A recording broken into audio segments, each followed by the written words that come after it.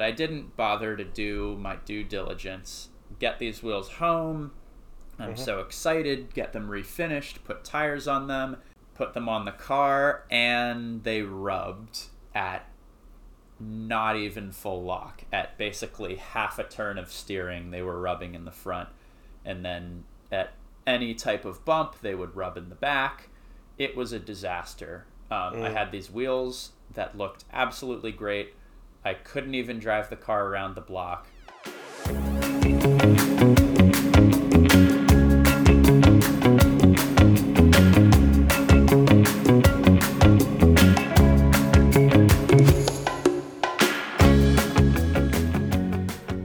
Hello, and welcome back to episode 2 of the Restricted Performance Podcast. I'm still Maddox. I'm Ross. How are you? And it's good to be back. So if you haven't heard our first episode, feel free to go listen to that one. We talk about affordable enthusiast cars at a few different price points. But if you're into cars and you're a car enthusiast who's getting maybe a car you've saved up for, something that you're eager to have some fun with, you probably want to modify it. At least in some, maybe some subtle ways. But that process of modifying a car can be confusing, and a lot of people want to give you a lot of advice. Yeah, frequently it's, it seemed like a great idea at the time kind of a deal, and I see that more often than not more than successful modification, but, I guess that's just the nature of modifying a car sometimes, or at least badly modifying a car. But I mean, it's really easy to get in too deep and in over your head, because there are so many modifications out there. There are so many so-called experts out there. And we all have that friend whose car has been on blocks for the past 5 years, either because they went too far with their modifications and broke something, or they couldn't figure out, what they wanted to do with it.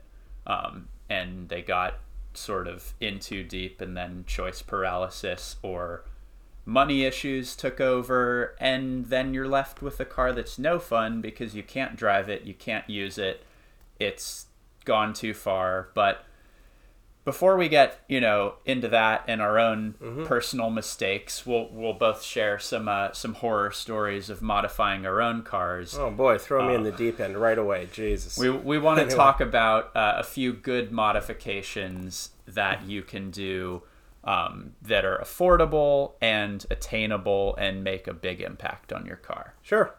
Yeah, I think we'll start off, one of the biggest things, I think, and this is more applicable to cars that are front-wheel drive or all-wheel drive, right, is the rear sway bar, right? A lot of people, Huge. I hear Volkswagen owners taking their pants off right now and getting ready to get excited over sway bars. Someone from 034 Motorsport might be shaking their fists in the air.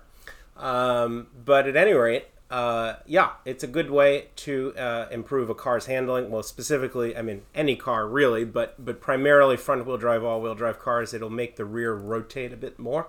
Yeah. Under load. And it just allows the car to pivot because, obviously, I wouldn't say it's compromised, but it's not naturally able to pivot on throttle like a rear-wheel drive car can. Yeah, well, what you're doing essentially is you're stiffening the back end of the car, and you're dialing out some of that natural understeer you have in a front weight biased front wheel drive car. So I've owned a few of these cars. Every front wheel drive or all wheel drive car I've had, the first mod I've done has been a rear sway bar, at least, first suspension mod. Coilovers are a lot more expensive, and everybody on the internet will tell you to lower your car first, but I would recommend with a front-wheel drive, all-wheel drive car, and I have experience with, 034 parts on the Audi A3, Audi A4 B8.5 that I had for 6 years, as well as my R53 first-gen Mini Cooper S.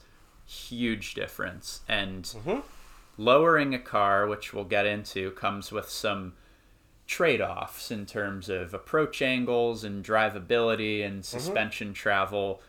Really, with I can speak to that. Stiffening the rear sway bar, the only issues or compromises that you're going to run into are maybe like some slight suspension creaks in the back as you're going down a driveway because you don't have quite as much articulation in the rear. Depends also on the end links you use. If you're using solid end links or, like a Heim joint style end link, you'll get clunk from the rear, which is not unusual. It doesn't mean it's broken. It just means that you've removed rubber bushings from the suspension. I think Clunk from the rear is going to be the name of our podcast. Clunk in the trunk. Episode. Clunk in the trunk. That's our episode title, folks. We can call it now. Clunk in the trunk with Dingbat and Weirdo. Here we are. Exactly. No, I've had, I've driven minis with and without a rear sway bar, an R53. And the difference is pretty stark at how much more eager the car is to kind of more neutral, go through the corner in a more neutral way, right? So, roughly speaking, you can anticipate maybe 2 to 4 hours with two idiots. So yeah, us. I mean, I've installed a rear sway bar before. Yeah. It helps to have two people, but it's, I don't consider myself a master wrench, and I managed to do it with one other friend helping me. Yeah. So, or if you're an idiot like me and you try to change the bushings on your sway bar and you find out that the aluminum studs on the sway bar for the BMW are made out of Swiss cheese and they snap when you go to the correct torque value on the torque wrench. Oh, I love aluminum studs. Yeah. The problem is then they're inaccessible to get at without lowering the subframe slightly. It's a whole story. Anyway, aluminum studs is also the name of a bar in the East Village. Yeah. Okay. Next, Timestamp. I would say you can anticipate probably about $600 to $800 for the average sway bar. In the case of BMW, I recently looked at a set for an industry colleague's 3 Series station wagon, an F31, and it was $700 for the two with bushings included from H&R. So that's pretty not bad. That's pretty reasonable, all things considered, from a real brand. Obviously, buy from a real brand that has history with your particular make or model, right? So, for example, Dynan, or maybe not Dynan, but they're not the same Dynan they once were, but H&R has a lot of experience with BMW and Porsche.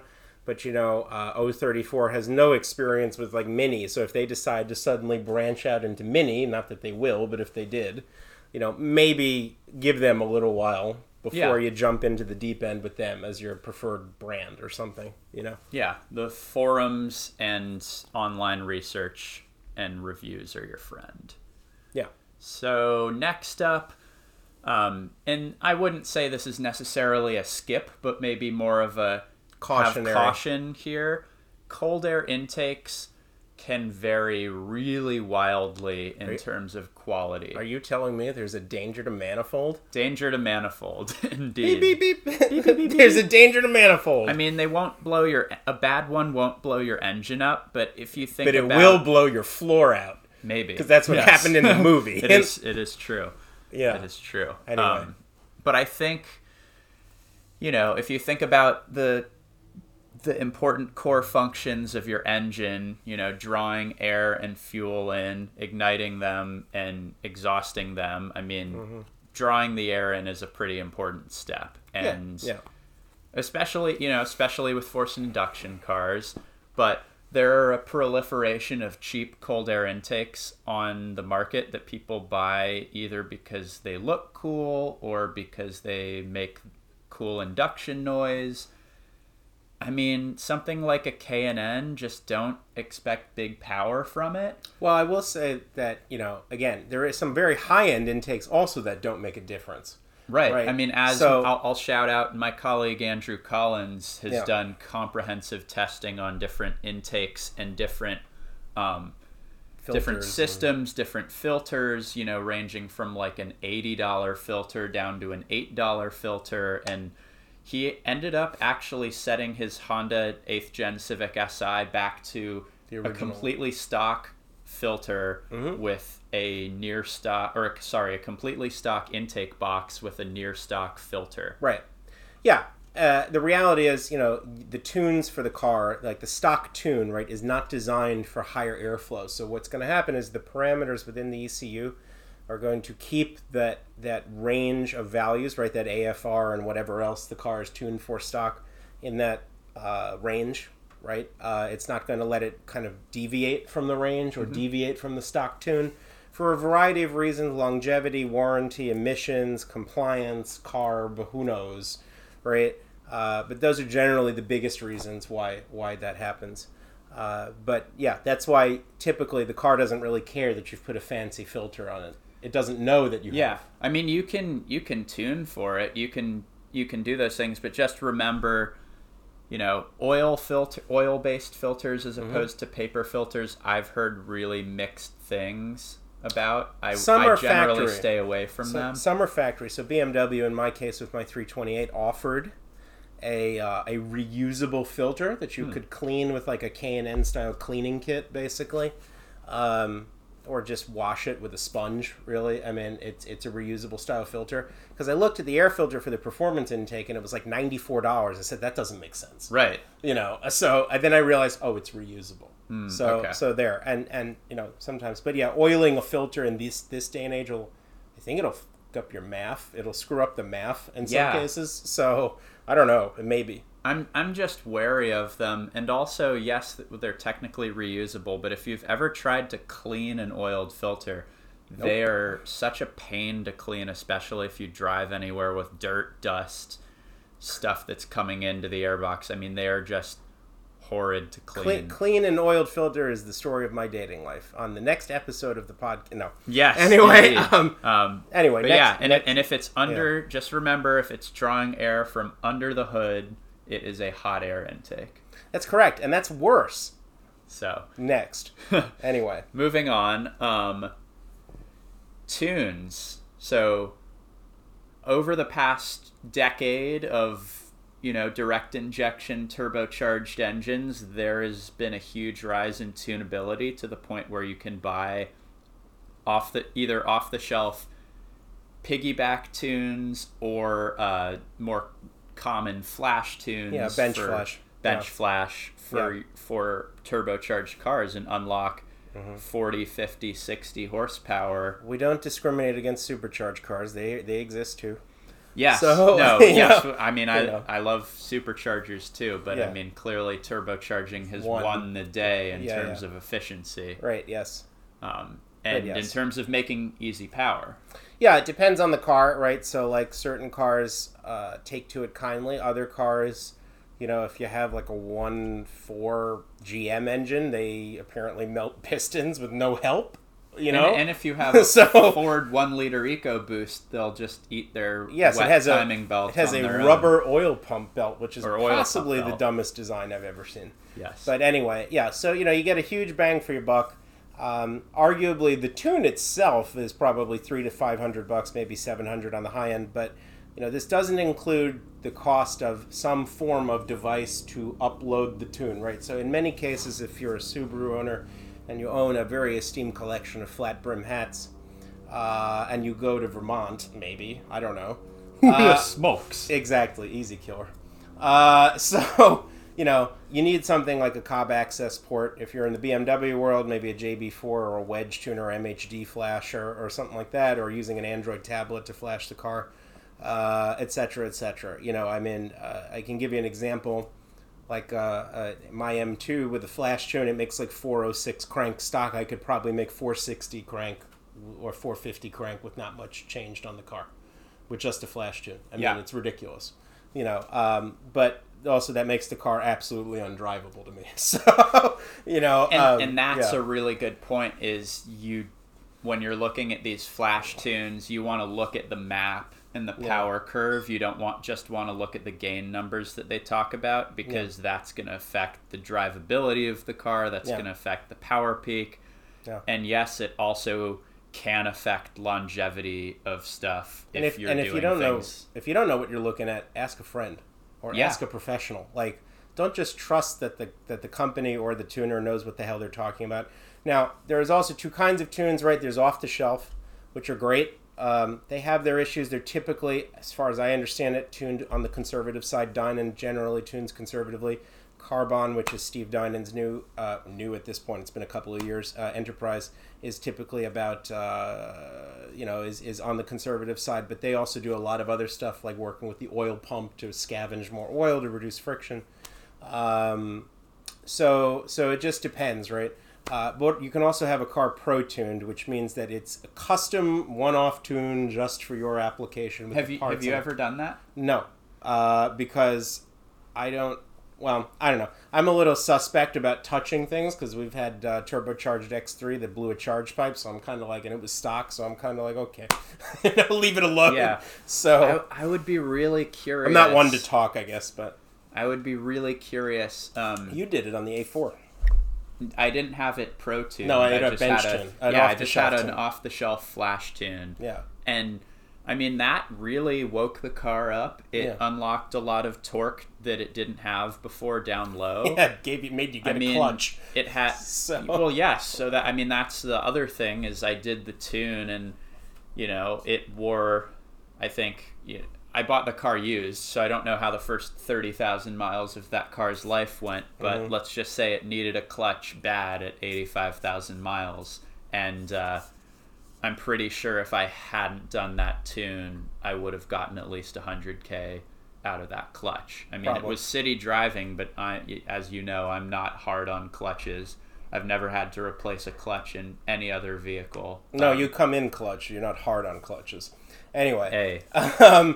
But yeah, so, generally speaking, a lot of cars are tuned conservatively from the factory. In the world of BMW, which I'm most familiar with, generally speaking, there's about 25% on the table that they leave off. There's a great episode, not to plug other episodes, but there's a great episode of Smoking Tire where they interview Steve Dinan. I think it's the first or second time they interviewed Dinan. And his real discussion on, and if you ever get a chance to listen to anything, I'm sure he's on YouTube or whatever, you can listen to him. Steve Dinan's whole shtick, right, is great. I think he's really talked about how much power is left on the table, right? So, at any rate. Yeah, I was just looking. He's been on a few times, but if you search Smoking Tire Steve Dinan, you'll find it. As far as reputable tuners, I mean, ask a friend, ask people in the community, talk to people who have your car. Mm-hmm. And, see if you can ride in it. See if you can drive it. Try to find out if it's a reputable company that stands behind their products or if they're just going to leave you in the lurch if you have some sort of engine problem. In Carbon's case, right, or the artist formerly known as Dinan, in Carbon's case, right, I think they still do the 4-year 50 warranty on their products right now. Say what you will, Steve Dinan does tune conservatively, but his cars tend to last. They stand behind their stuff. I've had a Dinan supercharged M3 for in the family for 25 years this year, which makes me feel ancient. And the car's had the supercharger since 2006, and it's been fine. Right? No issues with the tune, nothing. Once we figured out that a dying O2 sensor was the culprit. But other than that, hey, who can complain? And sometimes with a tune, I mean, cars will even run a little bit more efficiently if you're not on it. So if you're not beating the crap out of it, you might get better fuel economy. That's the justification for spending money. Let's be real. Anyway, exhaust. You wanted to talk about exhaust. Yeah. So here's a really common first mod that I see people do. You get your GT. You get your, Mustang GT or you get your G37. And the first thing that you go and do with that first paycheck after buying the car is buy a trombone. You go and straight pipe it, or you go to the muffler shop, or and I get it. Trust me, I get it. Like, I like a good exhaust. I think this is just one of those things that you kind of have to learn by doing and learn by living. And getting older, but let's be realistic. If you're in your 20s, you're going to put some dumbass exhaust on it. If you're a teen or you're in your early 20s, you're probably going to put some stupid exhaust on it that's too loud. So here's the thing to know about exhausts. It is really hard to fundamentally change the way your car sounds. Yeah. By installing a louder exhaust, you are accentuating the way that your car sounds. You're not changing it. Right. So if you like the way your STI sounds, just make sure that everybody else in your neighborhood likes the way it sounds if you want to straight pipe it. Well, unless you have an old W140 S600, then you just make it sound like a Zonda. Yeah, those are cool. Those are really, really cool. I mean, if you Google S600 V12 straight pipe. I mean, $10,000 exhaust. Some crazy tunnel videos. Yeah. But yeah, start with a sound that you like, and please just don't go catless unless you're driving a 68 Charger or something like that never had cats to begin with. Mm-hmm. Nobody wants to smell. Well, it smells like crap. Nobody wants to start their day riding their bike smelling raw gasoline coming out of your car. Well, it's also more than that. Actually, a lot of the research that's been done, and I think Dinan also Steve Dinan spoke to this, was that the power gains really aren't that different without cat. Like, modern cats are so efficient now that it doesn't even make sense. And there's also alternatives. You can go with a high flow cat. You can go with other stuff that's not going to kill people or cause airborne cancers or something. I mean, my dad grew up in Los Angeles in the days of smog alerts when you couldn't leave your house or they would cancel school because the smog was so bad. Yeah. And catalytic converters saved us from that and saved us from that life of misery. So if we can avoid, as car enthusiasts being part of the problem, I think we have a responsibility to. Yeah, I really don't want to grow like a third nipple or something from too much exposure to like some problems. So we have enough problems to deal with without adding catless exhaust to it. Yeah, as they said in Festivus, I got a lot of problems, and now you're going to hear about it. No, anyway, tires, probably the easiest and the fastest modification. Yes, yeah. This is the classic automotive journalist beating a dead horse, but tires are going to transform your car probably more than any other one thing that you can do to it. Right, yeah. It depends, right? You typically get what you pay for when it comes to tires. So not always. Well, Pirelli. not always. Pirelli. But a lot of the time you do get what you pay for. I would argue that Michelin has kind of been on an upswing for the last 15 to 20 years. They really have come from, in the 90s and the early 2000s, they were kind of middle of the road, and then they really... Back when Carlos Ghosn was working at the Brazilian rubber factory. Sure. We just both finished a book on Carlos Ghosn, so that's a story for another day. But at any rate, Michelin, as they say in French, Michelin, is, considered probably one of the top brands for performance tires out there, both all-season and summer tires. The Super Sport is okay. I don't particularly like it on the M2. I'm replacing them because they're worn out. The Sport 4S is obviously the standard. There's now its replacement, the S5, which isn't yet available for consumer purchase. It's coming as OE equipment on certain cars. And then this PS4AS, which is a great tire, and also the new Pilot Alpine 5 winter tire, which is great. But anyway, and then Bridgestone has something like the RE71 R and RS, which are really R-comp tires. They're really ridiculous, but for budget stuff, Vredestein makes a great kind of OE replacement tire in the Hypertrack all season, and I forget what their summer tire is called. Maybe it's also Hypertrack. I think Ultrac, something like that. Whatever. I don't really remember their names. I just know Giugiaro's involved. I mean, Vredesteins are pretty commendable for being solid throughout the range, and I think they really gained some steam with like the Sprint Classics, at least in like the vintage car scene. Yeah. But their modern offerings are pretty dang solid. Yeah, we had them on the Mini before we sold our Mini Cooper S, and it was great. They're quiet, they ride really well, they have good wet traction. You get probably about 0.8 the performance of a Michelin for half the cost, or at least a solidly, I wouldn't say half, but probably solidly 30% less cost. I'm probably going to buy Firestone Indy 500s for my Mini. I mean, I don't blame you. In 16-inch size, they're $120 a tire installed. Come on, our comps. They're at Costco. No, I'm kidding. But and the PS4 AS I can speak highly of. I've had them the last 3 years on my 911. They've lasted just under 20,000 miles so far, and they still probably have another 5,000 in them. I got 32,000 out of my PS4, first set of PS4s on my 3 Series, so it was pretty good. Yeah. I drove the Indy 500s on my friend Alex's GT500 performance package. That is a 2012, not a current one.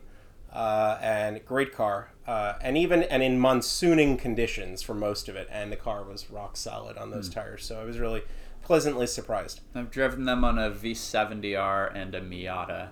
And Couple they were of solid on both. Couple of tires I don't really like. I have driven a friend's Fiesta ST on R888s.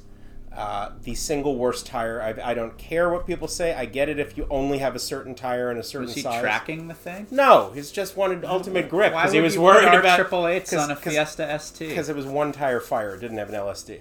So it just sounded like a wheel bearing was going. The road noise was unbearable, especially in a car that was like cheap, so it was not great. And then, I don't know what the Proxys R18R is. Did you experience that on something? Yeah, so I had those tires on. They're like one step below the R888. They're not strictly an R comp, but they're like one level above that in terms of tread wear rating. And I had those basically my left front, my driver's side front, destroyed itself over the course of a single What car? track day. Basically, I did Lime Rock Autocross, which if anyone has been, it's not really an autocross. It's more of like a small track day. Yeah, it's a mini truck. Yeah. It's like a half-mile track, and you go out for short, 10-minute lapping sessions, essentially. What car was that on? 944. Oh, 944. I mean, it completely destroyed itself to the point where like that tire was unusable, and I basically had to throw the set away. I did not particularly like those tires while I had them. I was glad to see them go. I replaced them with PS4 ASs that wore much better and provided more grip, despite being an all-season and not a weird compromised R-Comp. Nice tire. Good job. Most of the stuff from Pirelli I don't like. It's too loud. I mean, the Trofeo RS is okay, but it's like... It's $2,000 a set. Yeah, and it's ridiculous, and it's a cut slick, basically, and, but most of the Pirelli stuff, their all-seasons are garbage. Their summer tires generally wear like extremely quickly. We had P0 summer tires on the X3. They were garbage. I have 3 P0s and 1 Michelin on the Mini right now because that's what it came with. Yeah, but it's like a Michelin Primacy. It's like a Prius tire. It's a Michelin all season and then 3 Pirelli P0s, and I think the Michelin still has more grip. But the Michelin's like a touring tire. It's not even like a summer tire. Right. But anyway, interesting. And then the last thing I'll say is resist the urge to get cheap crap from some far off country that no one's ever heard of, because cheap tires are great until you crash. I'm gonna put out except there for drifting. That Nankang. I've heard really good things about Nankangs. Yeah, I know. Nankangs. For the AR comps, they're good. I can't vouch for them personally, but I have heard good things about that. Right. The Landvigator Catch Power. No, I'm just kidding. Is that a real tire? Yes, I had those on a rental NC Miata once in LA. Okay. I saw something called the Deck Star today. I don't know where that's sold. A tractor store? We could do a whole episode on funny tire names. Yeah. Cosmo Mucho Macho? The Mucho Macho, yeah. The El Jefe? Not a Spanish tire brand as a... No, it's based in Miami, actually. Anyway. But yes. So I just thought that, tires are the single most important thing you can do to a car. It's quite literally what connects the vehicle to the road. I would argue there's no single more important modification to a vehicle than tires. I would agree with that. And tires and driver training. And driver training, which will be the subject of another episode in the future once we're done training ourselves to go to the bathroom. Tires are not sexy, and they are kind of expensive compared to other things on this list. Right. However, I have not, there have been times in my enthusiast career where I did not have a lot of money to spend, and I have never regretted buying a set of good tires for a car. I'll give you a great example. I was just watching a show with Everyday Driver. Those guys are interesting. Paul and... I cannot think of the tall guy's name. Todd, thank you. Sorry, Sting impersonator.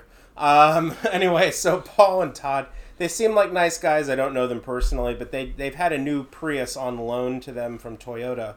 I guess it was like great car. I think it was like $1 car from SEMA or something, because it's like on long-term loan and they're like changing things on it. So at any rate, the funny thing is nobody makes any parts for it. So because why would they?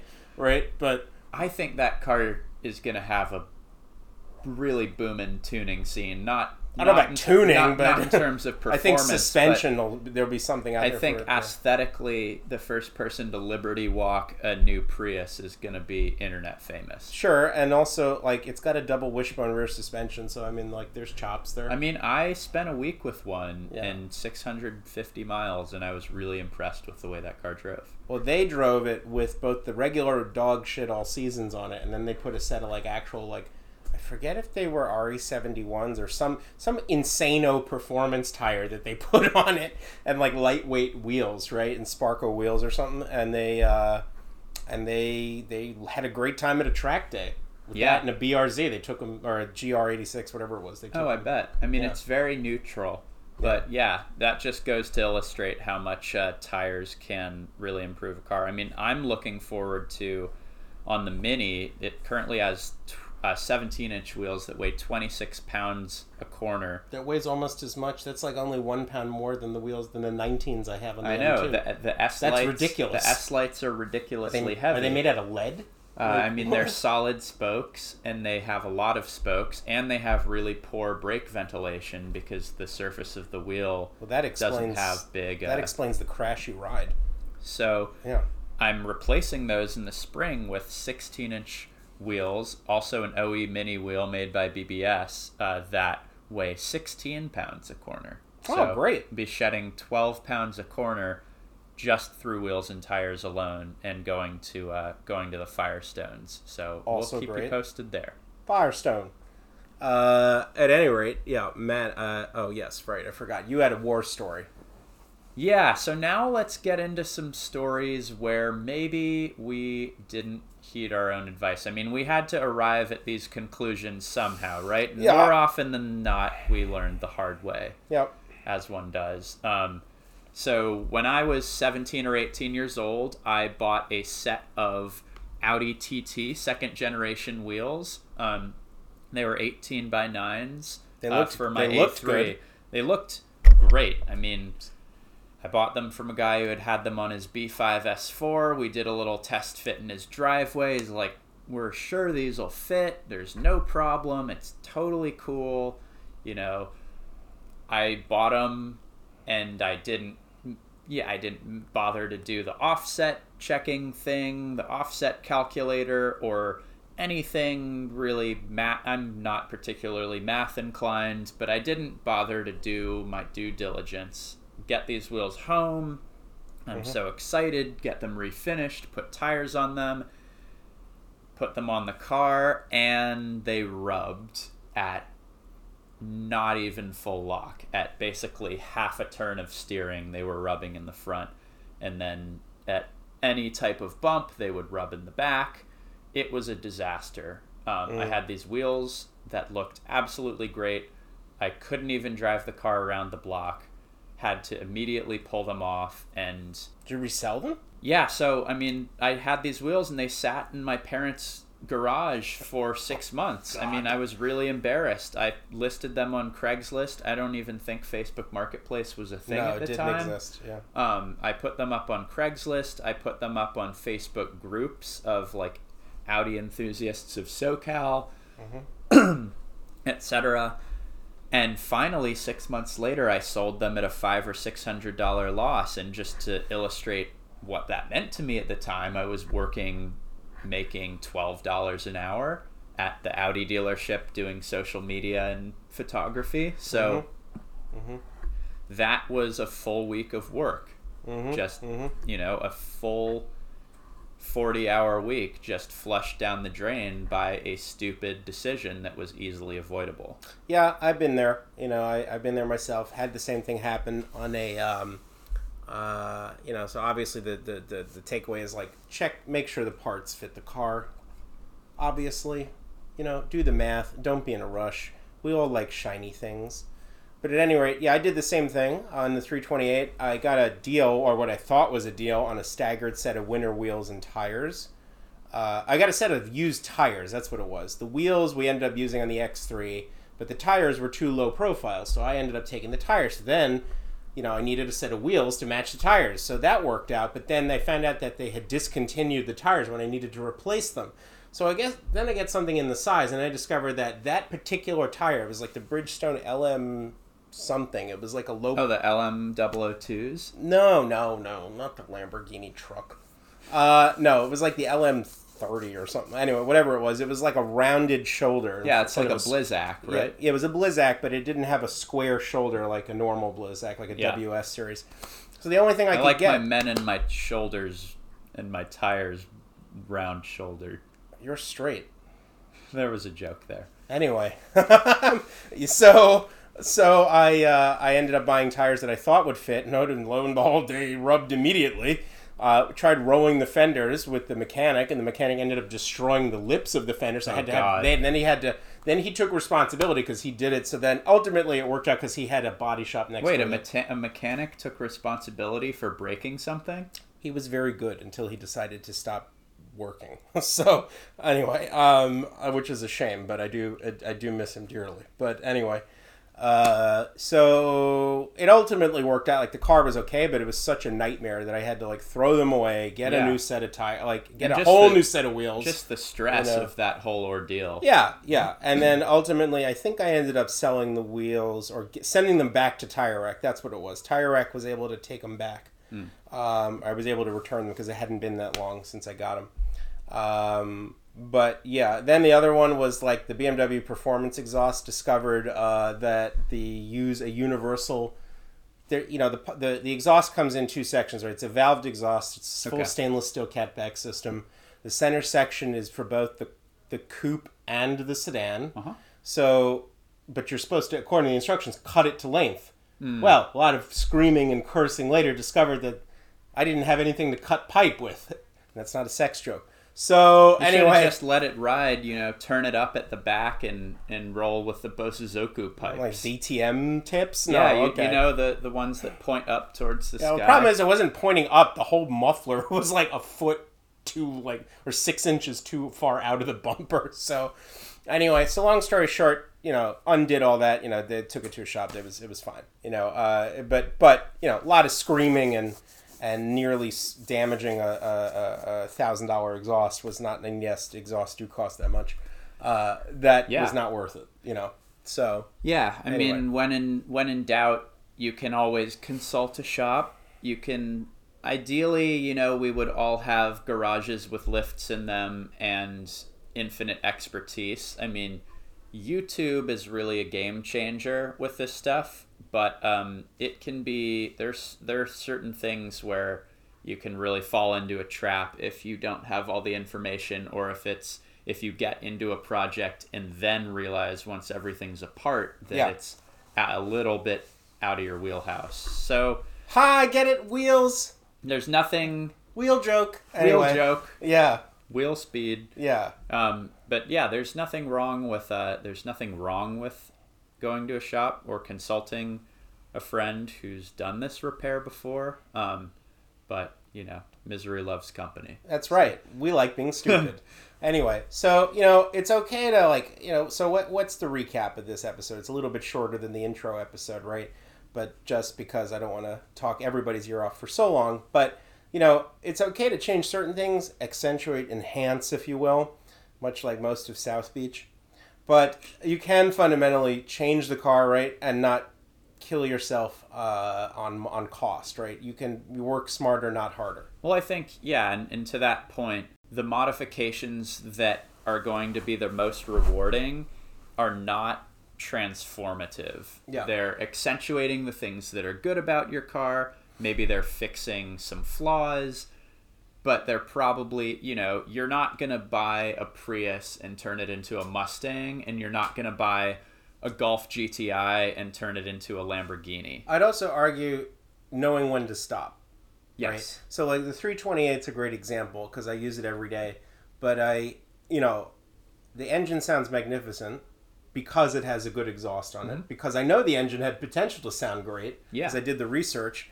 The shifter was rubbery and sucky, so it needed a short shift. And the car had too much body roll from the factory, so it needed better suspension to kind of control that. Yeah. Right? Without the harshness of a stiffer sway bar necessarily. I didn't need that necessarily.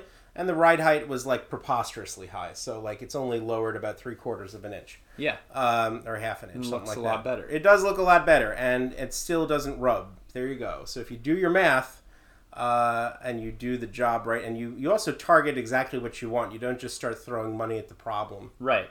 I think having a clear vision and idea of what you're going for, like, I haven't changed anything on that car in terms of modifications in like 12 years. Right. I mean, I think if you know the 5 things you want to do and you kind of plan them out and you can do them either at the same time or sequentially, like, there's nothing wrong with being done with a car. I mean, we all see... The 911's a classic example, right? You got a set of wheels because you like them and they look great. Still haven't put them on a year You will, later. but in the spring, the set of chairs was practical because not only do they look great and they're more comfortable, but it also replaces 2 very broken seats. Yep. Right? So that's just a clever example.